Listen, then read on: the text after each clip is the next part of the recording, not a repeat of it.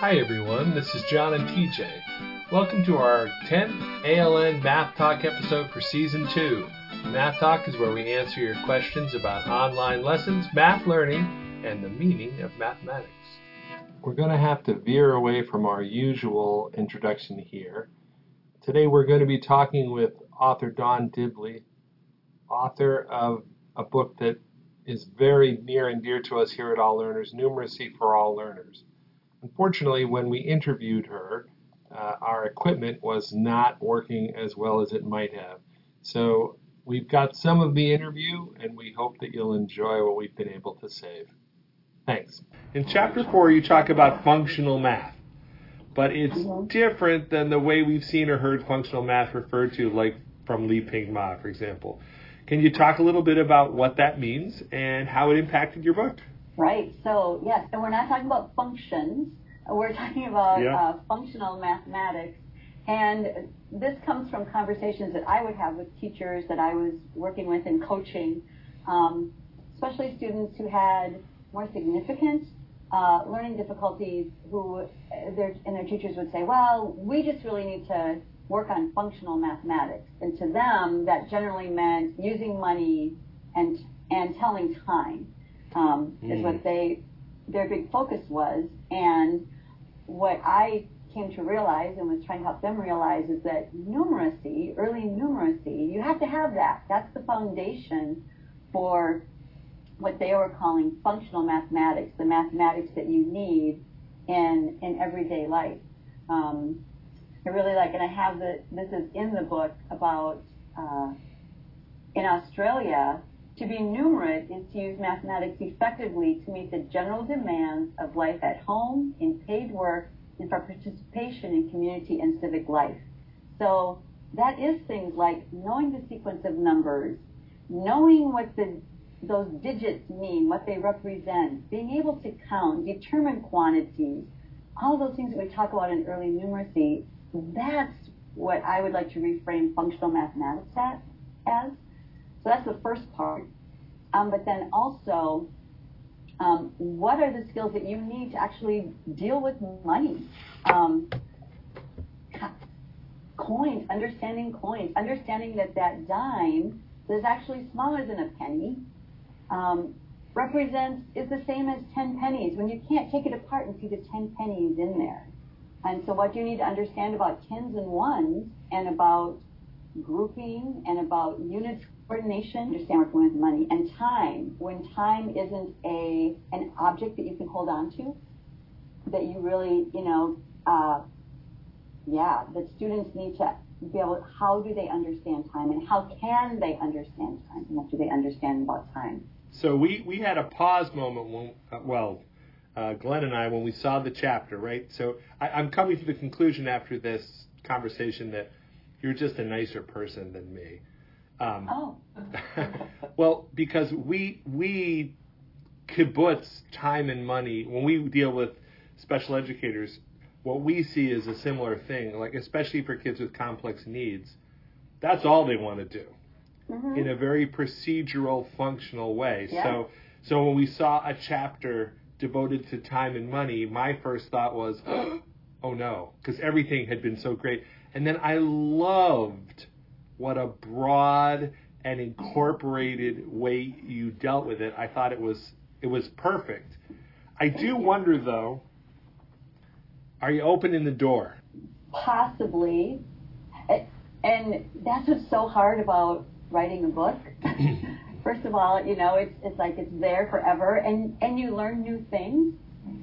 So yeah, I may have, but I hope that I'm opening the door to people thinking about what is really needed.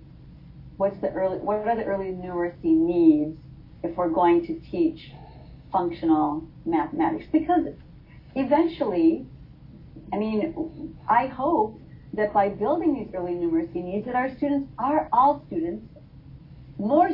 are going to be able to learn these functional, to use money effectively, to be able to tell time, for whatever that means for them. Here's another thing I've been thinking about that I wish I would have put in this chapter is the functional mathematics that students need during their school day. And here's a great example that I wish I would have put in this chapter, is finding a page in a book. When I was a music therapist, I went to the music teacher in the building, and I said, so I'm going to be working with these students in their classroom, and a lot of them come to you. That's their mainstream opportunity, is to go to general ed music. So we said at the time, and what are some things that I could be doing when I work with them that will help them in music class with you? And she said, they can sing with everyone else, they can dance with everyone else, they can play instruments with everyone else, but when I bring out the music book and they have to find a page in the music book, I am running around trying to help them, and their friends are helping them, but they just, and so the idea is that if I open a book to page 52, but actually I need to be on page 50, do I know which way to turn the pages? And do I know that 2 is just a few, 50 is just 2 back from 52? What if I had to go to page 1? Would I turn those pages back one by one, or would I be able to go, I need to be way back at the beginning of the book? So just things like that, finding your room number, knowing your bus number, being able to find, does room 203 or 203 mean that there are 203 rooms in the building? No. What do those room numbers, what are different ways that we use numbers? How many crackers do you want for snack? And if you want 5 and I only gave you 3, how many more crackers do you want? So ways to incorporate functional mathematics throughout the school day. As I was reading the chapter, the word that kept coming to my mind was coherence. Right? That, to me, that's like the definition of coherence, is when we take this context or content like time or like money and we apply it to other ideas within mathematics. And I think this is not just an issue for special educators who sometimes hyper-focus on those things, right? But also I think of kindergarten and first grade teachers. I mean, since Common Core came out, which of course is the basis for most, if not all, state standards, so many teachers at that grade level would say, well, TJ, there's nothing about money in the standards. And I'm like, well, okay, maybe not explicitly, but you deal with 1s and 5s and 10s and 20s, right? All these things. That's a perfect context to think about those things. Think about it in the context of money. And if you look at the second grade standards and what they have to do with money, how they have to be able to operate and function with money, there's no way they're going to be able to get there by the end of second grade if you haven't done some things over the course of time through kindergarten and first grade. It's also, money's a good model, right? Yes. When I was first doing intervention in New York City, I'm not making a sweeping generalization, but the kids I worked with, they did not care about place value blocks. They made no connection to them. But we would decompose 25 with coins. I walked around with a tin can that was full of change, and that was the way they went about decomposition and building numbers, and it worked really well.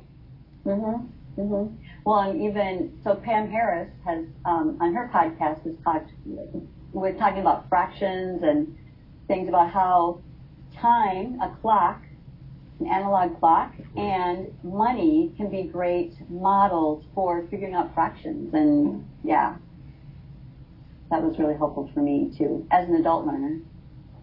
I did Pam's podcast, and I don't think it's actually been released yet, but I haven't heard you.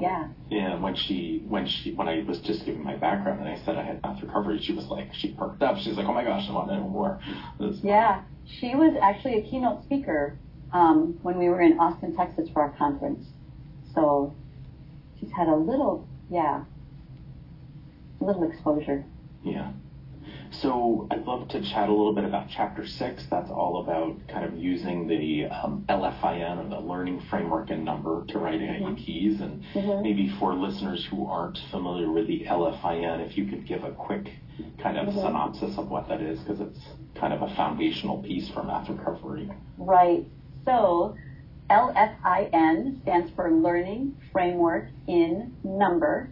And It's basically a series of developmental progressions for the domains of early number. For example, number words and numerals, knowing the sequence of numbers forward and backward. What are some progressions that we can help students work through as they're learning those, knowing the names of the digits, their ability to determine quantities and how that evolves over time from needing to see the quantity in order to count it to being able to imagine a quantity even when it's not visible to you, and how you can combine quantities to make larger quantities. For example, TJ, the student that you talked about that had to count from one all the time, versus discovering the ability that, I don't need to count from one. I can just say this quantity and count on from there, being able to count on and count back. So the learning framework in number really outlines the progression of skills that students develop in acquiring these early numeracy. And then it also goes into multiplication, place value, and then now fraction knowledge and how we can build on what students know about whole number to develop their fraction knowledge. So that's the learning framework in number. And it basically gives us a way to determine where students are on that learning framework in number, and then what is the next step for them in that learning framework in number. So where are they now, and what's the next logical step for these students in their development? And I think that ties in so nicely with writing individual education plans, where you need to know what is their present level of performance. There's a big long flash for that, present level of academic. I've been retired too long from special ed, I don't remember that. But anyway, so what is their present level? What is their current knowledge that we want to build on? I think that's so important for us as math educators. And then what is their need? What's the next logical place for them to go?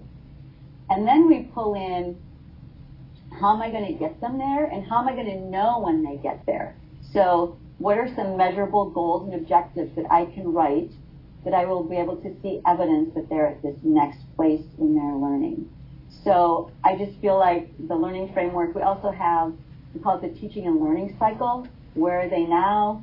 Where do I want them to be? How will I know when they get there, and how am I going to get them there?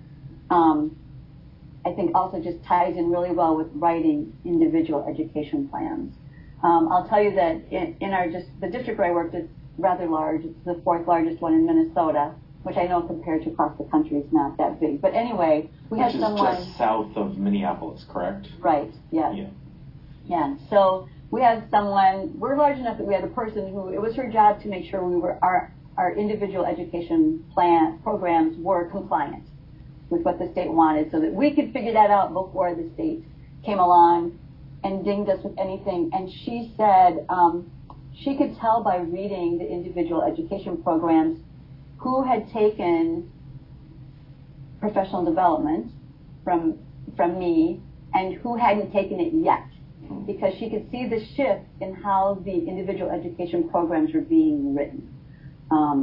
More developmental, more based on, she could set very clear about what the students were able to do, and the teachers knew what the next step was for students, and then just the way that they wrote those measurable goals and objectives. Well, what people who are not special educators might not understand is that you get at the beginning of the year, if you work with a certain cohort of kids and then they kind of move on after that year, you get a bunch of IEPs that someone else has written. Yeah. I used to get, my 15 to 25, whatever, depending on the year, how many IEPs, and some of them were just horrific, I was like, I'm not going to work on that, but I had to because it's a legal document, and so I would just quickly start rewriting them, and I also didn't like doing all my IEPs in a marathon in June, so I would kind of set them and spread them out throughout the whole school year, so my meetings were spread out, but I can't tell you how many times I had to do things, instructionally with a student because it was in their IEP, and I didn't have time yet to kind of rewrite it. Right. And when you write an IEP, you're writing that as part of a team, which includes their families and, their guardians. And sometimes the guardians will ask for certain things or will want certain things. And something that I used to ask was, first of all, when I write this goal or objective that you want, it has to be measurable. The results need to be measurable. How do you want me to measure that? How will that measurement look to you? And then also trying to explain, okay, so if this is what you want, here are some steps that I think will be helpful along the way. I'm not saying that I'm not going to do what you want. I'm saying that for this measurable goal and objective, here's something that I think will lead to that. I usually got people to agree with that. I think it's also helpful when you are presenting your ideas for IEP goals and objectives to families, that you are able to show them, and here's how I'm going to measure this. And so I like to have some data sheets available to just show them, here's how I'm going to measure how I know if your child is achieving this goal, and here's where I think this goal is going to lead. So if you have parents that say, and we're going back to the discussion about functional mathematics, families want their students to understand about time and money. That comes from the families too, and to be able to say, okay, I understand that, I want that for your child too. Here's what we're going to do that's going to lead to them being able to understand this. I think one thing is probably their education and what they know. As I said, the IEPs, the math goals and objectives in my district started looking differently after teachers had this training in how students develop their understanding of mathematics. That impacted how they wrote those. And I think it's kind of what families want, and it could be even from state to state, different, despite there being a federal mandate and federal expectations, different states can also put in what they want too. If it's more, they can ask you to do more than what the federal government asks. I guess I'll build on what you said, John, to a document that was meant to be helpful, which has actually become rather onerous for teachers and for families. I mean, it was meant to be a helpful thing and to help provide a good education for students, and I don't know that it always meets that goal. I won't say that it never does, but it's become, another thing that keeps teachers away from teaching sometimes and from planning lessons because they're so busy doing all the paperwork that's required. Well, I love some of the forms you share in chapter 6 that I think any teacher could use those, right? Not just special educators. It could be a classroom teacher who has maybe a small group or an individual student at maybe a workshop or a menu time where they're doing just a small little intervention.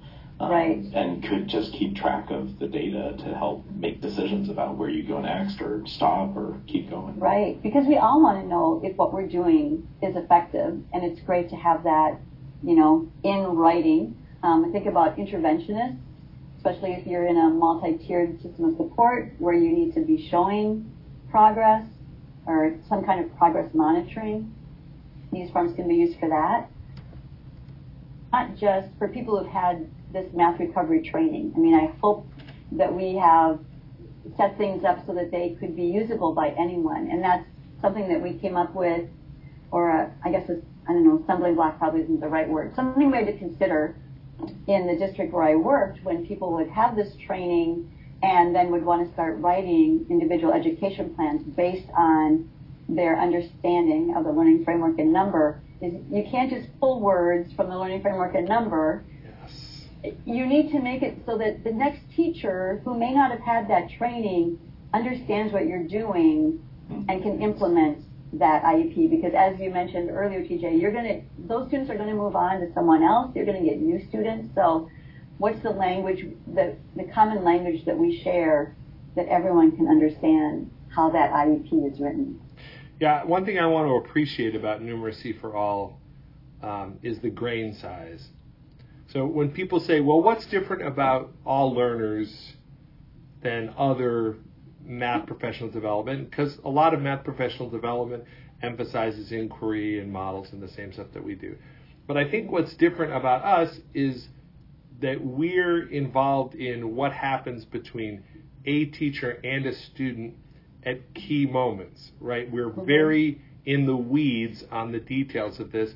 And I haven't read a lot of books that are like that, but I thought yours was really great at that level. Thank you. Yeah, I think curiosity about students is key to what we're doing. And I think, especially working with students who have different learning abilities, complex needs, man, we are learning every day from the students we work with.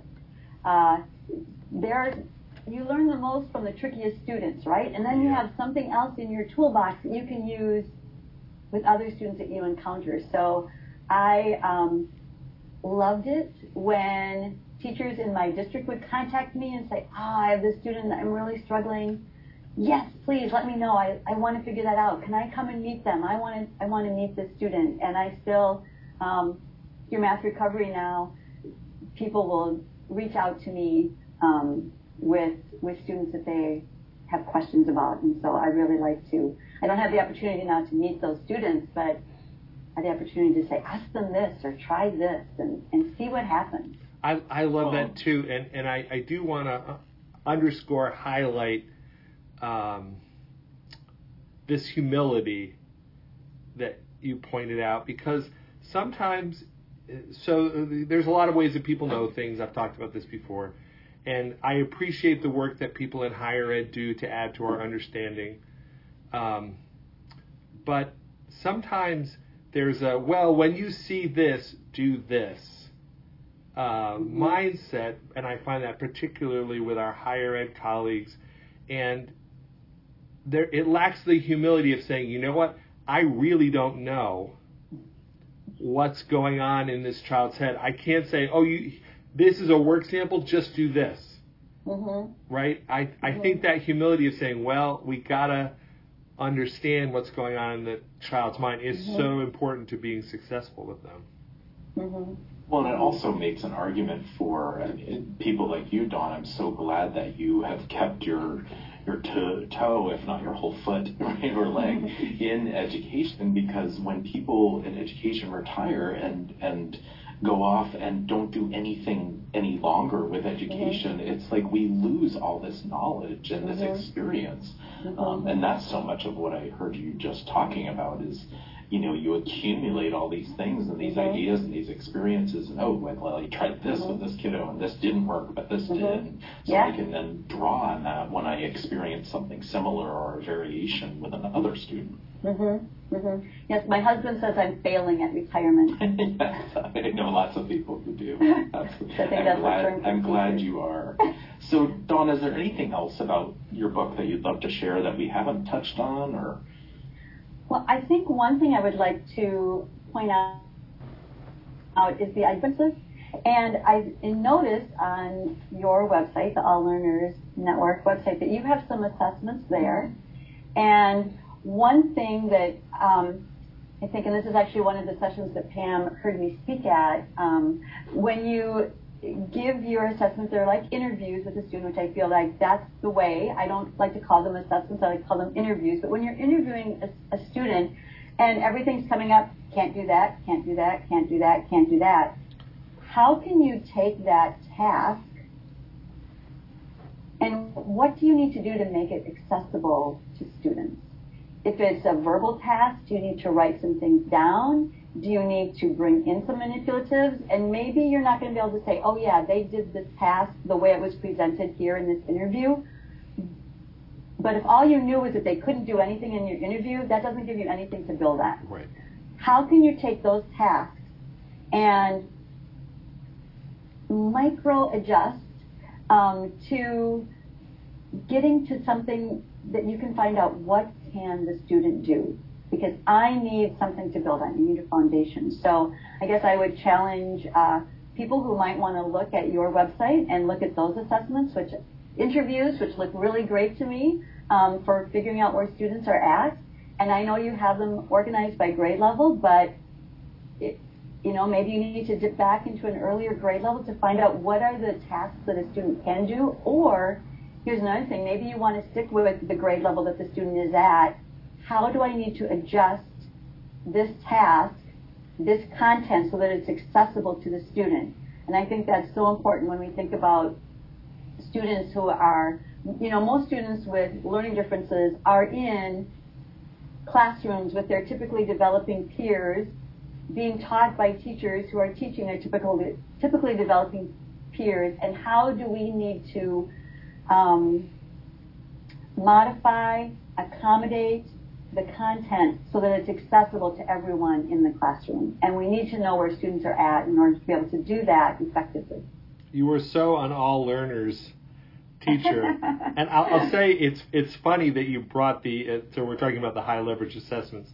It's funny you brought that up because so the process of developing them was with a whole bunch of teachers who would use them and review them, and it was like a 3 or 4 year process.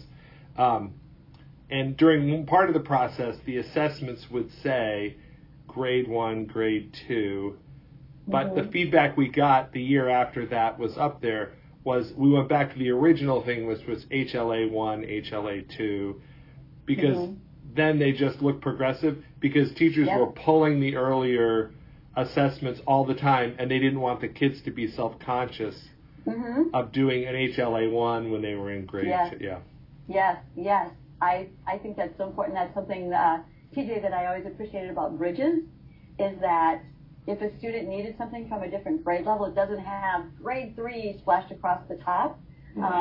It's like we're giving students what they need. And I know there's such a delicate balance between having access to grade level content and having the skills you need to access that grade level content, which sometimes might be something that should have been available to them grade levels earlier. And, why wasn't it available? Was it because of their learning differences, or was it because it just wasn't taught in a way that was accessible to that student at that time? So that could be a whole nother discussion. It could. Right? Dawn, we want to thank Dawn Dibley so much for spending so much time with us this morning. I think this is the longest. Oh, no, I'm sorry. No, I'm sorry. No, we love it. Are you kidding? No. Good stuff. It's great. Thank you so much for being with us. We hope that our thousands and thousands of listeners have enjoyed our discussion about the book Numeracy for All, and we hope that we can have you on again sometime. Well, thank you, TJ and John. This has been really fun. I have really enjoyed this conversation. Remember, you can find a recording of today's podcast at alllearnersnetwork.com and on Spotify or Anchor. Search ALN Math Talk, along with free weekly online lessons, high leverage concepts, high leverage assessments, high leverage t-shirts, belt buckles, and coffee mugs. ALN Math Talk is produced by the All Learners Network, all rights reserved. Executive producers Sandy, Ms. Elementary Math Stanhope, and John I Was Just Thinking Tapper. TJ, the designer Jemison, is the co-host. Spiritual mathematical guidance has been provided by Robert Fly-in-the-Water Microbrew Stats-loving Laird, who reminds us that we'd probably be more successful if we just drew a freaking picture. Our theme music was written and performed by Sarah Blair. Join us next time for another ALN Math